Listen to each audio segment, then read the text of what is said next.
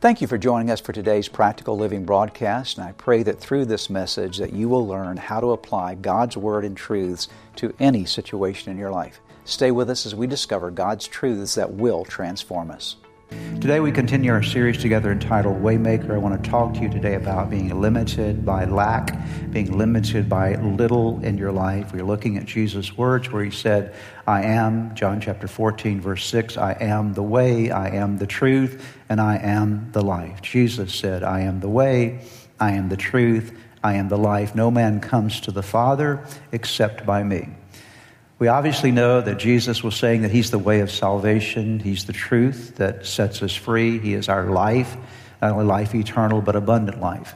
But Jesus is not only your way to salvation, to eternal life, but he's your way maker in this world. That as you're making your way through the world, you and I find ourselves in situations where there are obstacles, there are things that get in our way.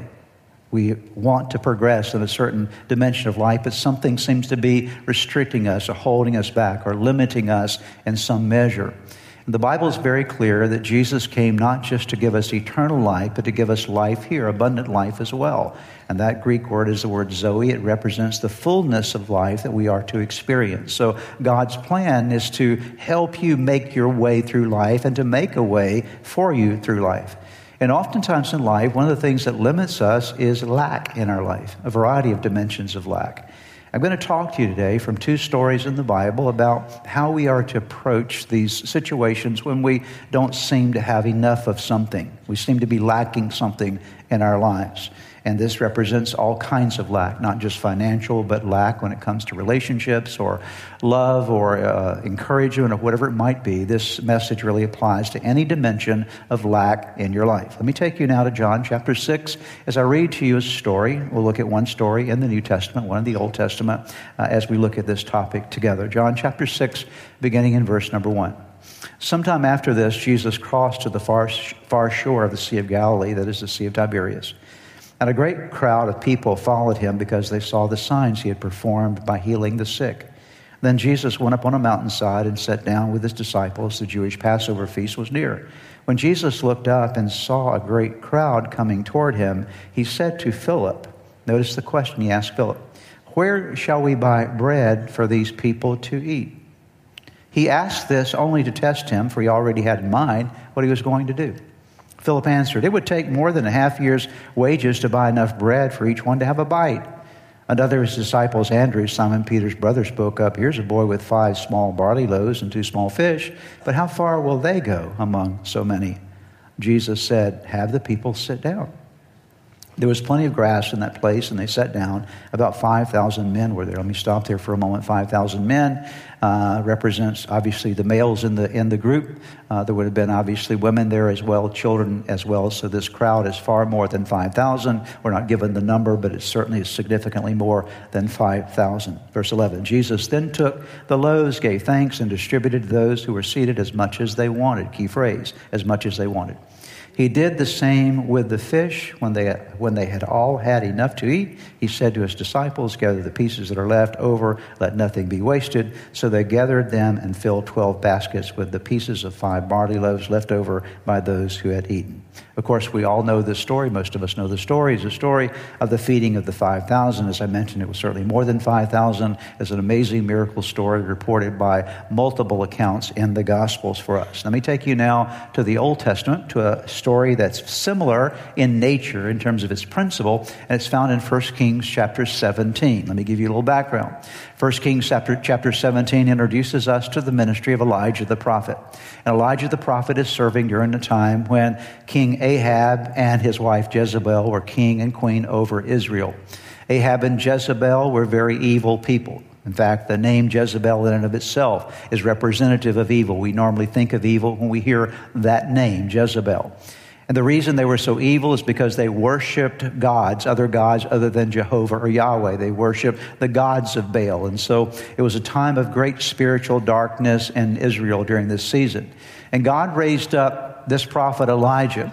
And one of the first things that Elijah does is Elijah is commissioned by God to proclaim a drought in the land. It's going to stop raining. at the word of the Lord. It's going to stop raining. Of course, when the rain stops, the crops all dry up, and the lack of rain, drought, produces famine. And so they have these conditions going on, no rain, and of course famine, no food to eat. And God told Elijah, I'm going to take care of you. And he led him by a brook and said, you stay by this little brook. I'm going to give you water from the brook, and birds will come and feed you. They'll bring food to you. And so Elijah was sustained there for a period of time until even that brook eventually dried up. And that's where we pick up the story in 1 Kings chapter 17, beginning in verse 7. Sometime later, the brook dried up because there had been no rain in the land. Then the word of the Lord came to him, go at once to Zarephath in the region of Sidon and stay there. I've directed a widow there to supply you with food. So he went to Zarephath. When he came to the town gate, a widow was there gathering sticks. He called to her and asked, would you bring me a little water in a jar so I may have a drink? As she was going to get it, he called and bring me, please, a piece of bread. As surely as the Lord your God lives, she replied, I don't have any bread. Say that phrase with me. I don't have any bread.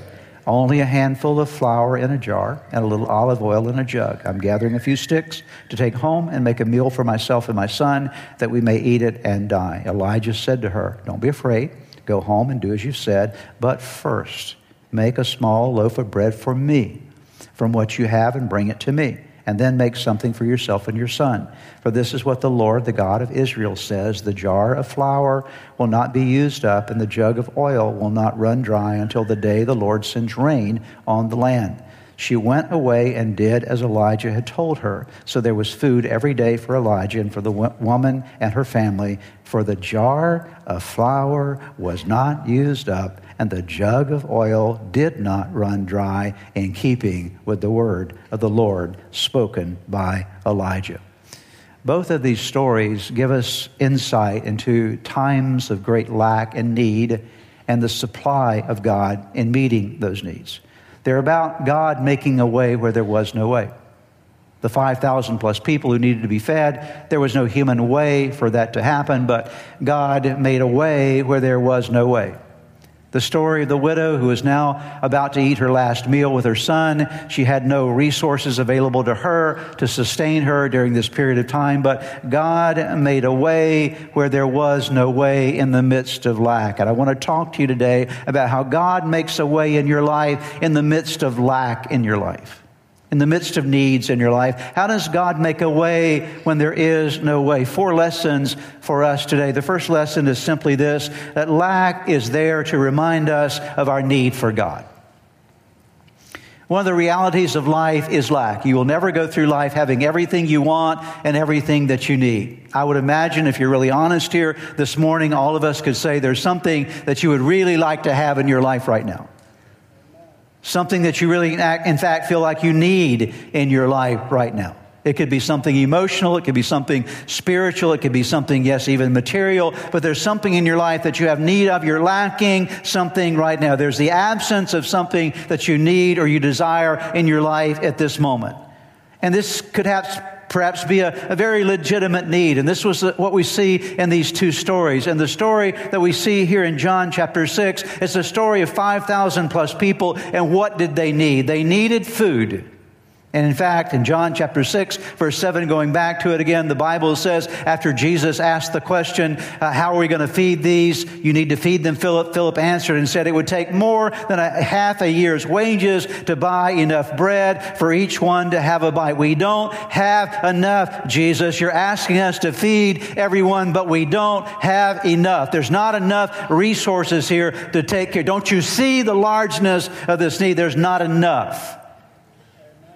And then in the story of the widow, Elijah and the widow and her son, they needed food also. And in fact, we see in verse 12 of 1 Kings 17, once again, listen to what it says. As surely as the Lord your God lives, she replied, I don't have any bread, only a handful of flour in a jar, a little olive oil in a jug. I'm gathering a few sticks to take home, make a meal for myself and my son that we may eat it and die. Very legitimate needs. Both of these stories are stories of legitimate need where God miraculously supplied. And the miraculous supply came because in both of these situations, both of them turned to God for help in the midst of their lack. And I want to tell you something today that you may not necessarily be aware of, but God uses lack in your life. God uses lack in your life.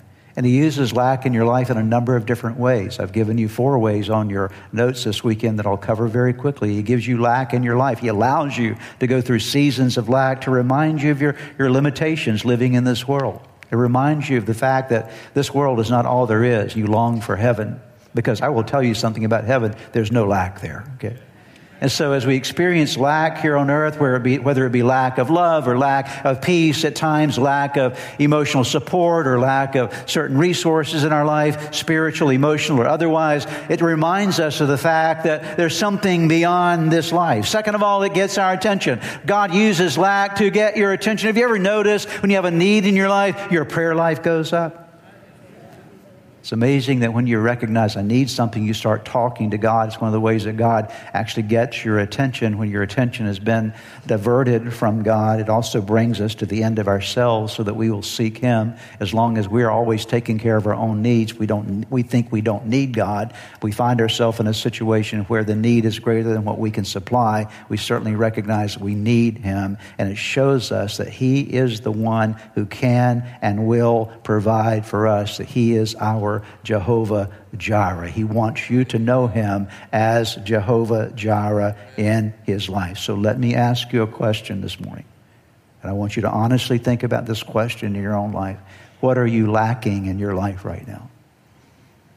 What are you lacking? What's the need of your life right now? What do you need in your life that you don't have right now? And I want you to listen closely to what I'm about to say, because you may not initially agree with it. But I think I've made the point to you today from Scripture. It's an understanding that actually lack is a blessing. Now, I recognize that when I gave you that point, I was not going to get a lot of amens on it. I understand that, okay? But that's okay. The reality is lack is a blessing. You and I need to thank God for what we lack, because when we thank God and recognize what we lack, we realize it points us to Him. It points us beyond ourselves to Him. The psalmist David said in Psalm chapter 18, verse 6, "In my distress, when I was going through the hardest of times, in my lack, I called out to the Lord. I cried to my God for help from His temple. He heard my voice. My cry came before Him into His ears." David said, in the distressful times of my life, it was good for me because it turned my attention toward God. Here's the second lesson for us today. Lack actually is, when we lack things in our life, it's actually an opportunity for us to grow a very important part of our life, and that's to grow our faith in God. In both of these stories, what did lack do for the disciples, and what did lack do for the woman, the widow, and her son? It taught them to trust and believe in God. It increased their faith in God. It taught them that God was their source. And there's one thing that God wants from you, one primary thing that God wants from you. And what God wants from you more than anything else is faith. That's the number one thing that God wants from you and me. He wants us to actually really believe in Him. Not just say that we believe in Him, but actually really believe in Him, to have a real faith. Not just a mental kind of faith or a conceptual kind of faith, but He actually wants us to develop a faith that connects us to Him in the real situations of life. That whatever you're going through, that you actually have a faith that will truly carry you through whatever you may be facing. How do we know this is what God wants of us? Hebrews 11 verse 6, the Bible says, "And without faith, it is impossible to please God. Because anyone who comes to Him must believe that He exists and He rewards those who earnestly seek Him." So the Bible says if you want to please God, it's actually impossible to please God without utilizing faith. Without faith, it's impossible to please God. So faith is a key to your relationship with God. And here's the thing you and I must understand about faith. Faith is like a muscle. It really is. It increases its strength by use. That's the only way you'll ever increase your faith, is by using it. If you never use your faith, you'll always be weak in faith. And there's a lot of people who've been, quote, saved for a long time. They've invited Christ into their life, But when every problem comes up, they panic, they freak out, they just they don't know what to do, and they lose their perspective on things, and they don't use their faith. And so what God wants you to do is to begin to use your faith, and as you use your faith in the problems of life and in the challenges of life and in the lack moments of life, as you use your faith, it begins to grow. He wants you to possess a strong faith. And this strength comes through nothing else other than trials and tests and tribulations and challenges and problems and difficulties. And these are the things that require you to actually use your faith. James chapter 1, 2, and 3. Consider it pure joy, my brothers and sisters, whenever you face trials of many kinds, because you know that the testing of your faith produces what? Produces perseverance. It makes you stronger on the inside. See, if you're always taking care of yourself and securing yourself and supplying for yourself, and you're always completely dependent upon your own resources and your own abilities, you'll never grow your faith in God. So God sends things along in your life to shake up your world and to make sure you realize you can't do everything by yourself. You need God to help you. You need to trust in Him and have confidence in Him to supply what you cannot supply. See, growing faith was God's purpose, was Jesus' purpose in the story of the miracle of the feeding of the 5,000. I'm going to prove this to you. The whole thing that Jesus was trying to accomplish in the story of the feeding of the 5,000 was not the feeding of the 5,000. That was not an issue for Him. The issue was His disciples needed to learn more faith. Look at John chapter 6, verses 5 and 6 again. When Jesus looked up and saw a great crowd coming toward Him, He said to Philip, "Where shall we buy bread for these people to eat?" Let's stop there for a moment. I want you to put yourself in this story. There's 5,000 men plus women and children, 15, 20,000 people perhaps. We don't know how many people were there, but a bunch of people. And your boss comes to you and says, "I want you to feed everybody here." Now, this is the story, okay? Jesus comes to Philip and says, "Philip, we need to take care of all these. We need to feed everybody here." Now, if you're Philip, what are you feeling right now? You've got to be kidding. You're asking me to feed all these people? But we need to recognize the next statement, because it continues in verse 6. He asked this only to test him. Read the rest with me. For he already had in mind what he was going to do. So the feeding of the 5,000 plus was not the issue. The issue is, Philip, I want you to learn something in this story and in this situation that you're not going to learn any other way. And I'm going to teach you by putting some pressure on you. How are we going to feed these people? Here's pressure on you, and this pressure is going to allow you now to exercise faith. The same was true for the widow at Zarephath. Look again at verse 13 of 1 Kings 17. I'm taking you back and forth between these two stories. Elijah said to her, "Don't be afraid. Go home and do as you've said. But first, make a small loaf of bread for me from what you have and bring it to me, and then make something for yourself and your son." Now, let's get this story right as well. Remember where Elijah had spent the number of years by a brook, by a little stream, and birds were feeding him. Remember I told you that part of the story? Remember that part? Do you? Okay. And so he spent, we don't know how long, but he's been there for a period of time. He hasn't had a shower in a really long time. Okay. He's been living outside, maybe in a tent, some kind of covering, by a brook, drinking water from, and birds have been feeding him. Okay. So the birds have been around him. And so the brook dries up, and God says, "I want you to go to Zarephath," and a widow there, not a millionaire, but a widow, is going to take care of you.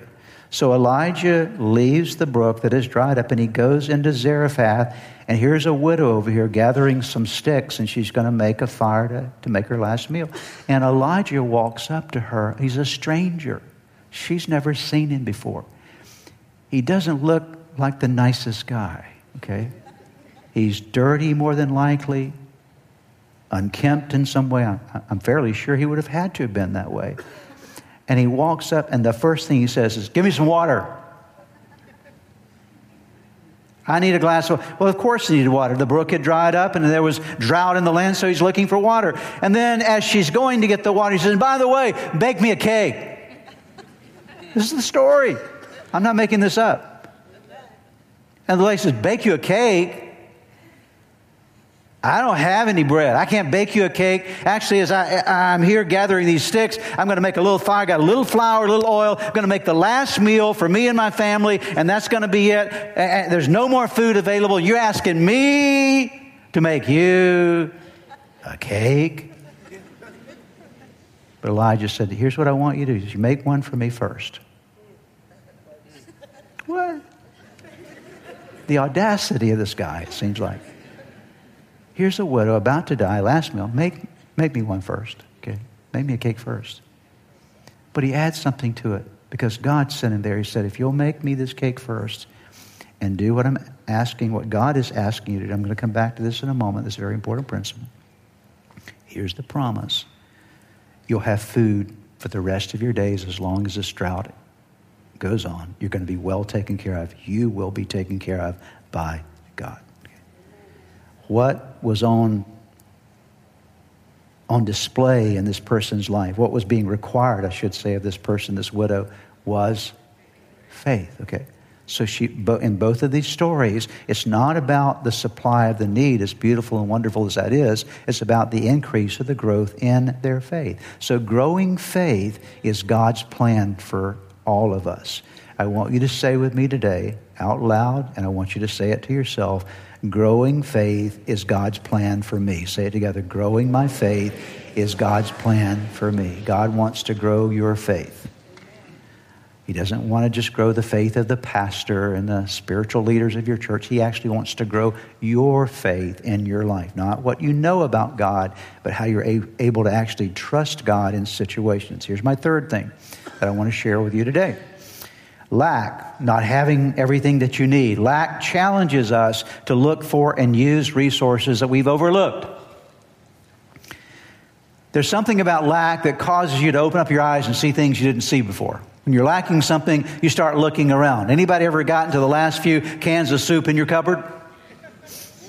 Last few cans of beans in your cupboard? If you ever gotten there before, you've got a few cans of beans in your cupboard, a little bit of cheese in the refrigerator. You can make 10 dozen casseroles out of that, okay? You become very creative because you start thinking in different ways how I can use these beans. I can fry them, I can stew them, I can grill them, I can do all kinds of things with these beans, okay? Because you start thinking differently when there's lack. You begin to be far more creative. In fact, some people say one of the keys to creativity is not abundance. One of the keys to creativity actually is lack. Because lack is what puts you in the need of actually generating some level of creativity in your life. And so God uses lack to open up your eyes and my eyes to things that we have overlooked, resources that are there. And there were resources present in both of these situations. There was a seed present to meet the need. There was a seed there. The seed in the feeding of the 5,000. You know what the seed was. What was that seed? The 5 loaves and the 2 fish. That's what Jesus started and worked with.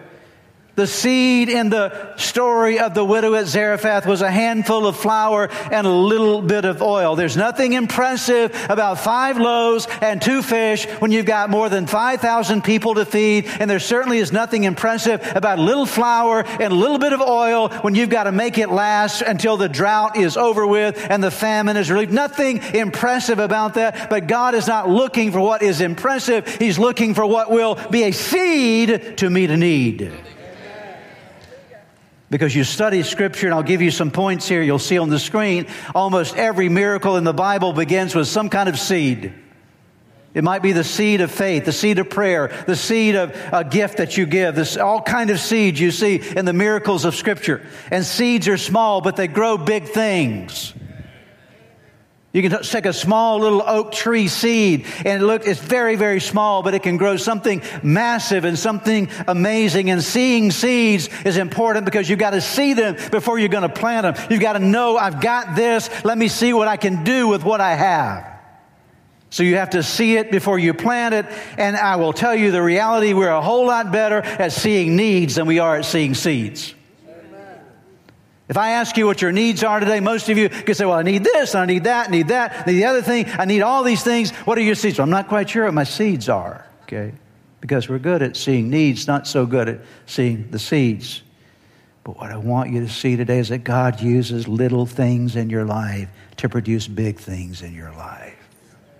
Are you hearing me today? That's why he says you've got to be faithful in the little. And if you're not faithful in the little, you'll never be faithful in the much, okay? God says, I've got to see if I can trust you with the little things so that I can then trust you with bigger things in your life. So what do you need? I asked you a few moments ago, what do you need? What is your lack? Now I'm asking you a second question. What is your seed right now? What's the seed in your life? You say, what do you mean, what's the seed? What is it in your life right now that God could use in some way to actually facilitate a miracle in your life? It might be the investment of your time. It might be the investment of your financial resources. It might be the investment of your gifts. You're serving in the life of the church. You're serving other people. It might be being more faithful in your current opportunities and responsibilities that you've been given by God. It might involve being more faithful and committed to certain relationships and connections you have in your life. But you've got a lot of stuff in your life right now that may not look like it's sufficient for the need, but God can take 5 loaves and 2 fish and feed more than 5,000 with it. He can take a little bit of flour and a little bit of oil and feed a whole family with it until the drought is over with. God can take a little and turn it into a lot. But the problem is we often are overlooking the seed in our life. So not only what is your need, but what is your seed? Fourth and final point today. Trust in God and obedience to God are necessary for turning a little into a lot. If you want to turn a little into a lot, you've got to trust God, you've got to obey God. In both of these stories, there's a key moment in both of these stories. And here's the key moment in both of the stories. In both of the stories, the little had to be given before the lot was supplied. Did you hear what I just said? In both of these stories, the little had to be given before the lot was supplied. The little had to be, what was the word I just used? Given before the lot was supplied. I'm going to say it one more time. The little had to be given before the lot was supplied. Both of the stories. Go to the story of the feeding of the 5,000. As far as we know, there's one person in the whole group that has any food there that day. Nobody else came with food. They didn't expect to be there that long. But one little boy had a great mama. And she sent him to that little event with a little lunchbox, and he had 5 loaves and 2 fish in it. And somehow these burly disciples spotted him and realized this boy's got something. And maybe Jesus can do, it's a little bit, but maybe Jesus can do something with this. He asked us to feed everybody. This is the only food we can find around here. So can you imagine the moment when Philip and Andrew walked up to this boy and said, boy, let me see your lunch. Oh, you got 5 loaves and 2, come with me. Okay. And they bring him to Jesus, and there's an exchange of his 5 loaves and 2 fish into the hands of Jesus. He had to give it up before the need was met. From everything we see in the story, he freely gave his entire lunch to Jesus. His entire lunch. He did not try to negotiate with Jesus. He didn't say, Jesus, I got 5 loaves, 2 fish. How about I give you 2? Jesus said, no, let's go 4. And they met in the middle at 3. They didn't negotiate, okay? There was no negotiation at all. Jesus said, I want it all. Okay. I want everything that you've got. That's all you got, but I want you to give it to me, because if you'll give it to me, I'm going to bless it, I'm going to divide it, and everybody's going to have enough, but you're going to have to take a step of faith and trust me. You have to trust that when you give this to me, that I can do something with it. I would submit to you this morning, it's obviously very true. We would not even have that story in the Bible if that little boy had not given his lunch. There's one hero in the story, and his name is Jesus, but there's a sub-hero in the story, and his name is the little boy. I can't wait to meet that little boy in heaven, can't you? He's got a T-shirt on that says, I'm the 5 loaves and 2 fish guy. Okay. Everybody's going to know him, okay? We'd never have that story in the Bible had he not done that. The widow at Zarephath, if she'd said, Elijah, you're crazy. I'm not going to bake you any cake first. What are you talking about? But instead, she goes and does this. She gives out of faith. And in giving out of faith, the miracle is released. I hope that I can teach you today something that will radically change your life. Paul said it this way in Acts chapter 20. It is more blessed to give than it is to receive, okay? All through Scripture we learn the value of giving. To give whatever it is, that little thing is in our life that we don't feel like can do much. To give it to God. To give our whole life to God. To make God number one. Not to try to negotiate with God what we are going to give to Him. But say, God, it's all yours. It's not mine. I'm giving it to you. Whatever you want to do with it, it's fine. I'm giving because I know that you're able to do far more with it than I could ever do in my own life. And this little boy learned the lesson. He learned that not only did he have enough for himself, but the whole group was fed and there were baskets left over. Okay. Baskets left over. The widow at Zarephath learned it as well. But what I want you to see today, and if I could somehow help us to grasp this, it would change our lives, that giving is the pathway to miracles in your life. Amen. We don't give to get from God. Amen. No, you don't give to get from God. Okay, God, I'm going to give, so now you owe me something. God doesn't owe you anything. So you don't give to get from God. That's not accurate in Scripture, but you give because you love God and you love God's purposes. And God says, now that you're engaging and partnering with me, I'm going to set in motion blessing in your life that will never come any other way. If you hold on to, it dissipates. But when you give, it multiplies.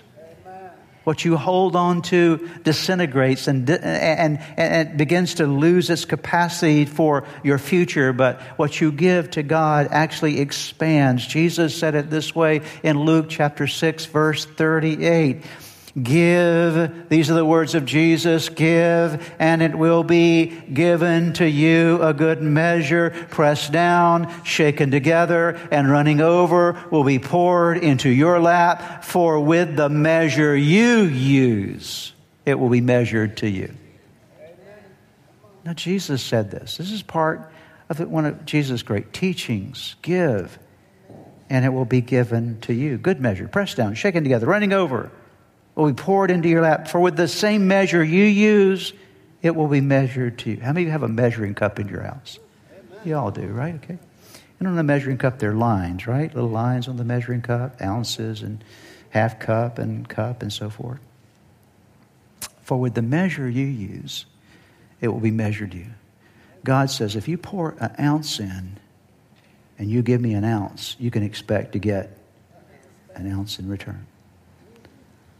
You jack that up to half a cup, then you can expect a half a cup in return. Now, I'm not preaching a prosperity message. I'm just telling you, I'm just telling you Jesus' words here. Okay? Jesus said, with the same measure you use. Did not Jesus say that? I didn't say that. I'm just telling you what Jesus said. Okay? And so with the measure you use, so he's helping us to understand the more generosity that flows out of our lives, the greater blessing can come to our lives. That's the principle. Are you with me? Okay. God even proved this in his own nature. God so loved the world that he gave. Okay. This is the nature of God. And so as we grow in our generosity, as we grow in our capacity and willingness to give it all to God, whatever that might be, our little bit, whatever we feel like we've got to hold on to. Because the little boy could have held on to his 5 loaves and 2 fish, and the widow at Zarephath could have held on to her flour and her oil, but both of them gave it up. And when they gave it up, they did so in faith. And God said, now that I've seen your faith, here comes a miracle of supply in your life. It all happened because they were willing to take that step. Something the Bible refers to, and by the way, I'm going to talk for a few moments about the tithe just for a little bit, but please understand, I'm not just talking financially here today. And you can relax, I'm not going to take up an offering this afternoon, I promise you, okay? If you want to give, you can do that. But I want to talk to you about something the Bible teaches us. The Bible teaches us something called the tithe. It's the first 10% of everything that comes into your life, or that you're to bring back and give into the work of God's kingdom, for the work of God's kingdom to be accomplished. I strongly believe in the tithe. There's some that don't believe in it. That's a thing that applies to Christians. I truly believe that it does. That's my conviction. You can believe whatever you want to believe. But I believe that the tithe is a conviction that I have that the first 10% of everything that God gives me in my life belongs to Him. Not mine, not even mine, okay? That if I take it, I'm stealing from God, okay? I don't want to steal from God, okay? I learned this lesson when I was about 5 or 6 years old. Please excuse me if you've heard the story before. I'm going to tell it again. Some of you heard it. When I was about 5 or 6 or 7, I cannot remember the exact age, but my father decided to give me an allowance for the first time in my life. So I'm going to get an allowance. I'm excited. So he comes into my room and says, son, I'm going to give you 10 cents every week. You get an allowance, 10 cents every week. I thought I was just richer than you can imagine, okay? And so but I'm going to give it to you not in a dime. I'm going to give it to you in 10 pennies. And so he came in with 10 pennies, and he gave me 10 pennies. Along with my first 10 pennies, he gave me a box of offering envelopes. He said, son, I want you to remember something, that the first 10% of everything that you ever receive in your life belongs to God. It's not even yours, it belongs to God. So a penny, when I give you 10 cents every week, you need to take a penny out, at least a penny out, and put it in this offering envelope, write your name on it, take it to Sunday school that week, and give it to God's work. I'm going to teach you the value of this in your life. And so I learned from an early age that for every dime, 9 cents was mine, 1 cent belonged to God, okay? Now, over the years, I've learned to go far beyond that in terms of giving. It's not to pat myself on the back, but you can't outgive God, okay? Just impossible to outgive God. So the reason that I believe that God set in motion the principle of tithing is to teach us, to get us started in giving. So we'll learn the value of giving, okay? And God's not interested in your money. God's not just like, oh, I'm going to get their money. God doesn't need your money, okay? God's not interested in your money. What God's interested in is getting you a flow of giving in your life. Because the flow of giving is what brings blessing in your life. In both of these stories, it's what makes a way where there is no way. Look at Malachi chapter 3, verse 10. We're just about done. Bring the whole tithe into the storehouse, that there may be food in my house.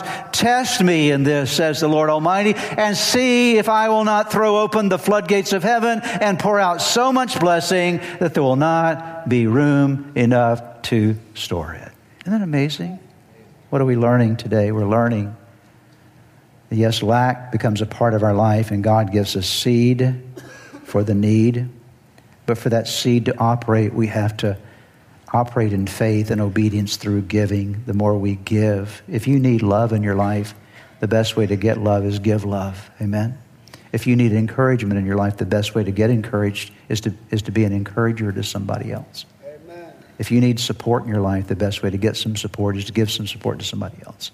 And I could go on and on. It's just the principle. Give, and it shall be given to you, good measure, pressed down, shaken together, and running over. I will tell you something as we conclude today. Jesus knows how to make a way where there is no way. When there's lack in your life, He knows how to prove Himself as your Jehovah Jireh. Would you bow your heads with me as we pray? Lord, thank you for your word today.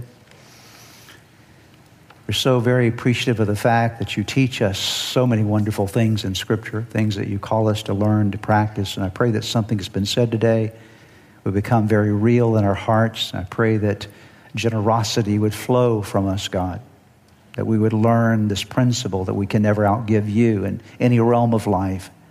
And Lord, the way maker makes a way as we cooperate with you by planting the seeds that you called us to plant.